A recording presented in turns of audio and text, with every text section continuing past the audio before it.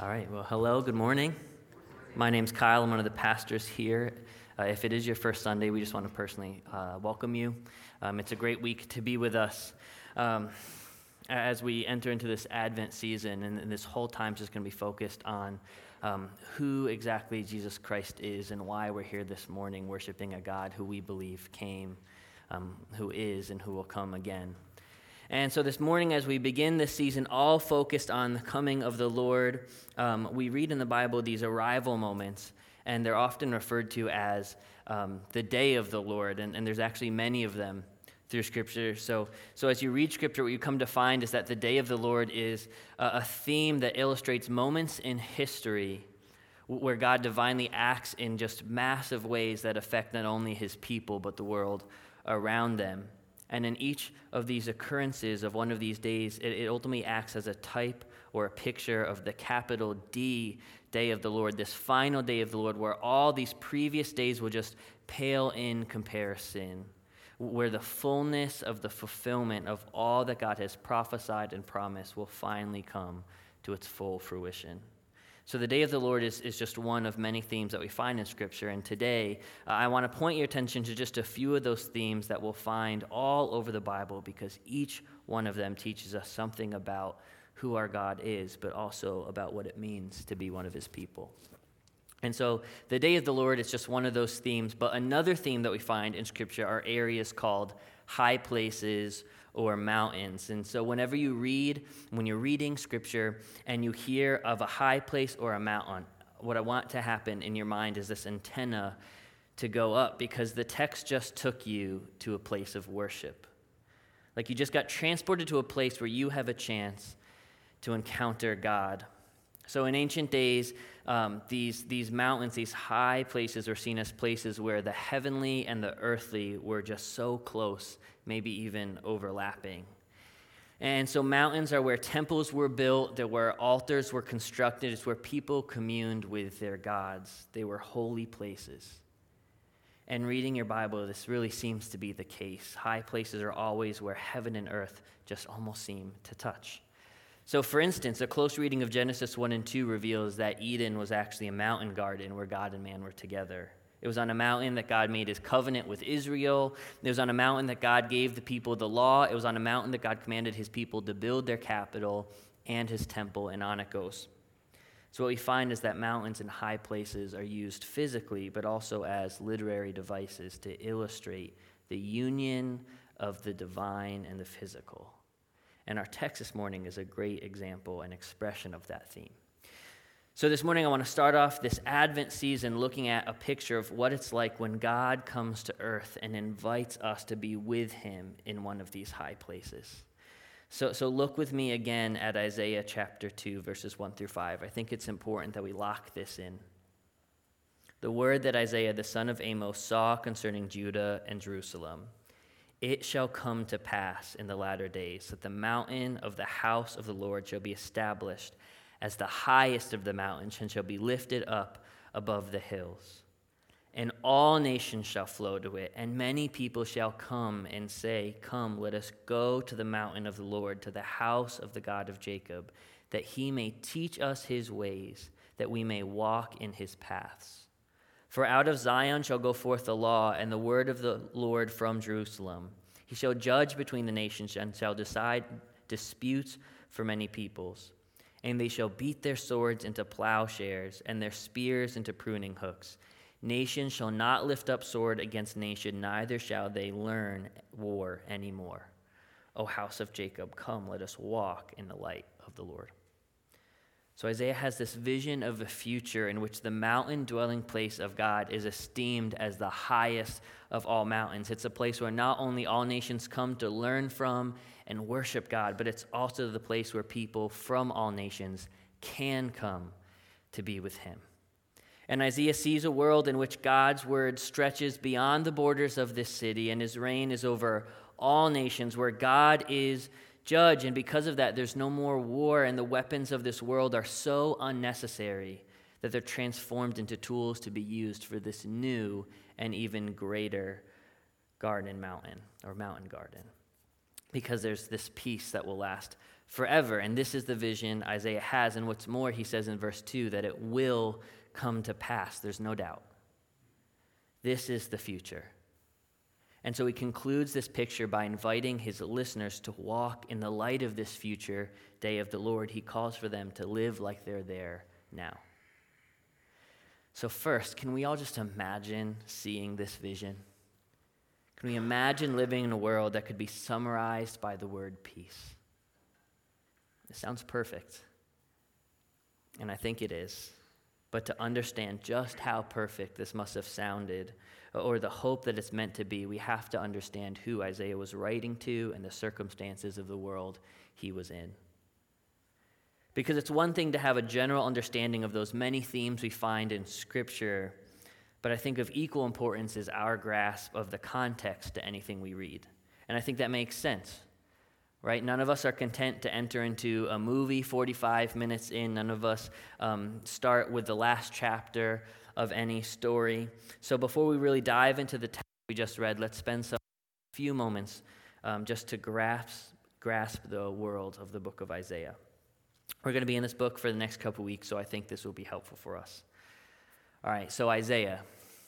Isaiah is a prophet who lives in the nation of Judah towards the end of their history as an independent nation. In the history of God's people, this book is long since God's brought his people out of Egypt into the promised land and established them in the land there and established them as a nation. It's generations past the time that God allowed his people to have their first king.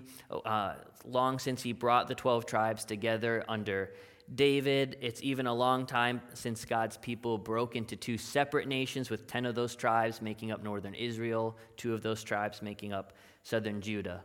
So instead, Isaiah's writing in a time when northern Israel's rebellion has gotten so bad, its idolatry, it has led them so far from God that he used the nation of Assyria as his sword of judgment, such to make Israel captives to Assyria.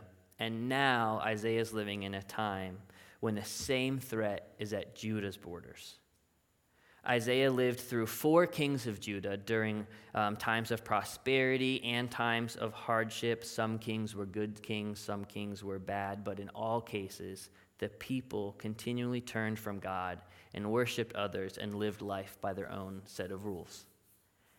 And so the book of Isaiah serves as a record of the indictments that God makes against Judah for the way that they were living, and it foretells an imminent future judgment for their rebellion, injustice, and idolatry. But with that judgment also comes these glimpses of hope, reminding the people of the promises that God's made to them and to this continual call back to him. And so as we read Isaiah, you learn that God's judgment is coming. The day of the Lord is on its way. But for those who trust God and who rely on him, that day is not just a day of judgment, but also of salvation and restoration. It's a day of judgment, but it leads to future days of peace. And so the theme of the book of Isaiah, it's really this question. When faced with the reality of the world around you, will you put your faith in God or in man? And to use one of our themes, the question is, who or what do you put in the highest places? Who or what do you put in the highest places?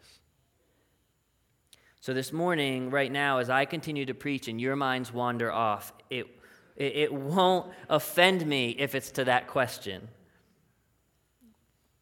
All right, because this is the question this morning. What do you put in holy places? What do you worship? Is it your own desire for comfort? Is it your partner or your children? Is it your job or your reputation? What do you put above all else? And when the realities of this world are at the borders of your life, where do you turn? Is it to any nation other than God's, which isn't this one, by the way? Is it your politics or politicians? Is it your own wealth, your own wisdom? What do you put your trust in when things are good? Where do you turn when things go south? This week I tried to come up with the perfect story to illustrate this question and the consequences of whatever decision we make when we decide where we'll turn. And the best one I got isn't that great, so bear with me. So when I was in high school, I worked for a landscaper, and I worked in their home and garden center. And one day, I don't even remember what happened, but I jammed my toe really badly, and it messed up my toenail. All right, this is where we're going. Gross. So in all my teenage wisdom, I decided not to go to a doctor, but to do some home surgery. Has anyone here ever done a home surgery? Long story short, after about a week or two, the pain was enough, and I'm sure it was infected, that I ended up at the doctor's in far worse a condition than I should have been, far later than I should have gone. And the doctor did his thing, and let's just say it eventually grew back. I'm fine, thanks for asking. I don't need home meals. But here's my point of telling you this embarrassing story. There are times in life when we know where we should go and where we should look for guidance or help. Yet for some reason, we still choose to reject it, and we put something else in its place. In my case, I really thought that I could perform a minor surgery on myself. I thought that the medical knowledge and skills of a 16-year-old me compared and competed with an actual doctor's, but I was wrong. But how many of us have stories like that? Maybe the stakes were lower, maybe they were higher. The point is, there are times in life when we all know the truth, but choose a lie instead. There are times when we think we can do it, that we think we can figure it out, despite knowing where the answers lie. We seek them on our own elsewhere. But the lesson and the truth is that what we really need in situations like mine is a good physician. And in life, there are so many times we know that that physician is Christ, yet we choose to turn somewhere else or rely on someone else. And we esteem something else as if it's better than or more powerful than he is, or we think that we have more control over a situation than we really do. And in all of these cases, it keeps us from the reality that is so much more peaceful than the one that we chose instead. So listen, when we esteem the wrong things and we try to put them in high places, they often come tumbling down on us. If it's not relying on yourself in some dumb example, it may be that we've put all of our hope in our country now or in our politics now to fix the world, but they won't. And if you've placed your family in the high places to be the thing that always makes you happy, inevitably they're going to fail to meet your expectations, and it will make you resentful and them bitter. And if you think that the money that you've saved will make you safe, when it all dries up, you'll be left with the same fear that never went away despite the number on that account. There are so many things that we put in high places, that we put on top of that mountain, but the only things that should be there are God. Everything else is an idol, and that idolatry is the very thing that's keeping us from experiencing the peace that Isaiah envisioned. Who or what have we put in the highest places? Chapter 2 of Isaiah begins with this beautiful glimpse of a future where God is in the right place and his people are there with him, and it's nothing but peace. But the remainder of the chapter explains what exactly it is that was keeping this vision from being the reality for his people then. So look with me at what Isaiah says next in verses 6 through 8. He says, "You've rejected your people, the house of Jacob, because they are full of things from the east and of fortune tellers like the Philistines. They strike hands with the children of foreigners. Their land is filled with silver and gold, and there's no end to their treasures. Their land is filled with horses, and there's no end to their chariots. Their land is filled with idols. They bow down to the work of their own hands, to what their own fingers have made." So Isaiah tells the people that they've lost sight of their God and they've replaced him with money, with military power, with other idols, with their own self-reliance. He tells them that they've put their faith in political alliances, they've confused their physical nation with the ultimate reality of being a part of God's, and by verse 17, Isaiah warns them that the consequences of their sin will be that the haughtiness of man shall be humbled, and the lofty pride of man shall be brought low, and the Lord alone will be exalted in that day. And it's just like that gross toe story that you'll all look at me differently for. Their pride and misplaced reliance led to their downfall. And so I don't know if you've looked around lately or watched the news, but this all sounds too familiar. So many of us fall into these same lies and temptations, and we confuse different things as God's things. And we look at where we live, and we think that it has more in common with Zion than Babylon, but it's actually quite the opposite. And so many times we rely on our money to be the thing that solves our problems, or we think that more of it will do so. And how many of us, maybe over the holidays, recently fought, argued, or divided over opposing opinions with others who we considered family, friends, or neighbors, or even worse, brothers and sisters in Christ. But whatever perspective on this world we hold, one thing that's universally agreed upon is it's certainly not what we wished it to be. Peace is not a word that I would use to describe our present. And if you're anything like me, it's so easy to let the weight of all of that just pull you down. So if you're with me this morning on that, and you feel like everything we see and hear, the conversations around us, our own experience just makes us feel done with it all. Listen, if that's you this morning, I want to give you a harsh word, but I promise I'll quickly follow it up with some encouragement. And it's my hope that that's what we'll all walk away with this morning. It is hope. So here's this harsh word first from Isaiah, just real quick, like taking off a Band-Aid. It's verse 22. Stop regarding man, whose nostrils are full of breath, for of what account is he? Here's how Isaiah concludes the chapter. Just plain and simply, he tells us to stop. To stop relying on ourselves, to stop thinking that this leader or that leader is the answer, to stop thinking money will save you or power or anything else. Just stop. It's clearly not working. The world's not getting better. You're not any happier than you were the day before. Your ways fail. The things that we put in high places fall. And it's because of that. It's because of our sin that the day of the Lord is coming for you. But I promise good news, and here it is. The day of the Lord is coming for you. And in fact, it has. So remember how God likes mountains. Something interesting about the mountains of the Bible that I forgot to tell you earlier on purpose is that the mountain of the house of the Lord, or the Temple Mount, referred to in Isaiah chapter 2, is actually the same mountain where God tested Abraham and asked him to sacrifice his son before ultimately providing a substitution to take his place. You can read about that in Genesis chapter 22. So Jerusalem, Zion, is home to the same mountain, Mount Moriah, in which Genesis 22 takes place. And it's here that God's first called the God who provides.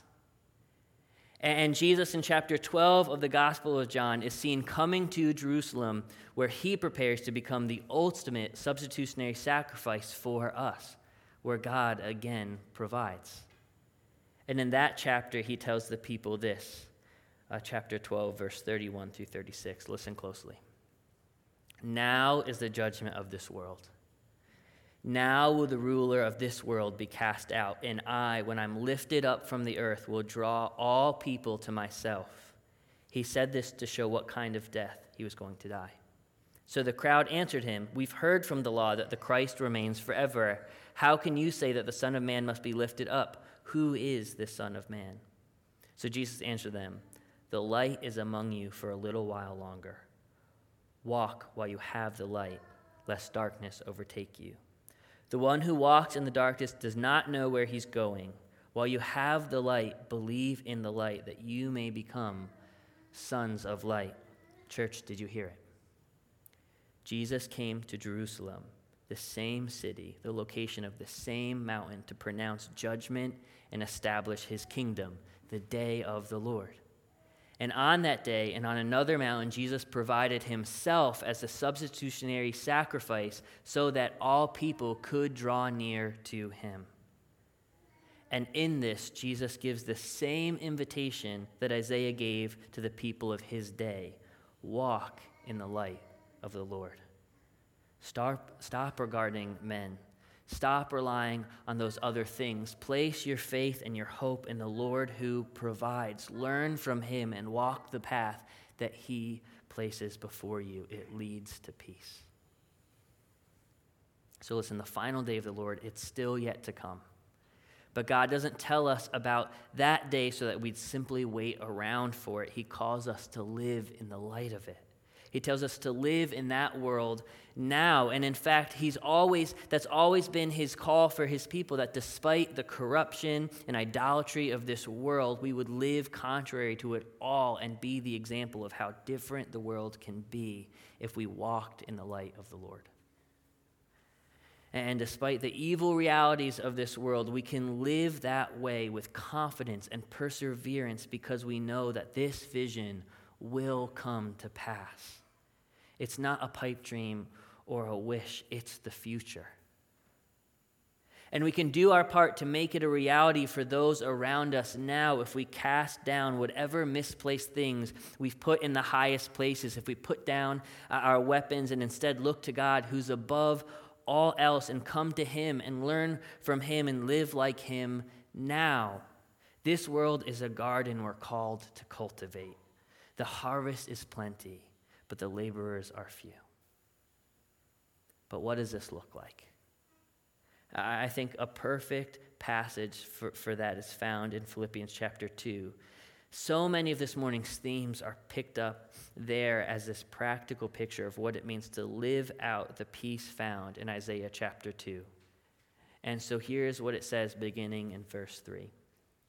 He says, "Do nothing from selfish ambition or conceit, but in humility count others more significant than yourselves.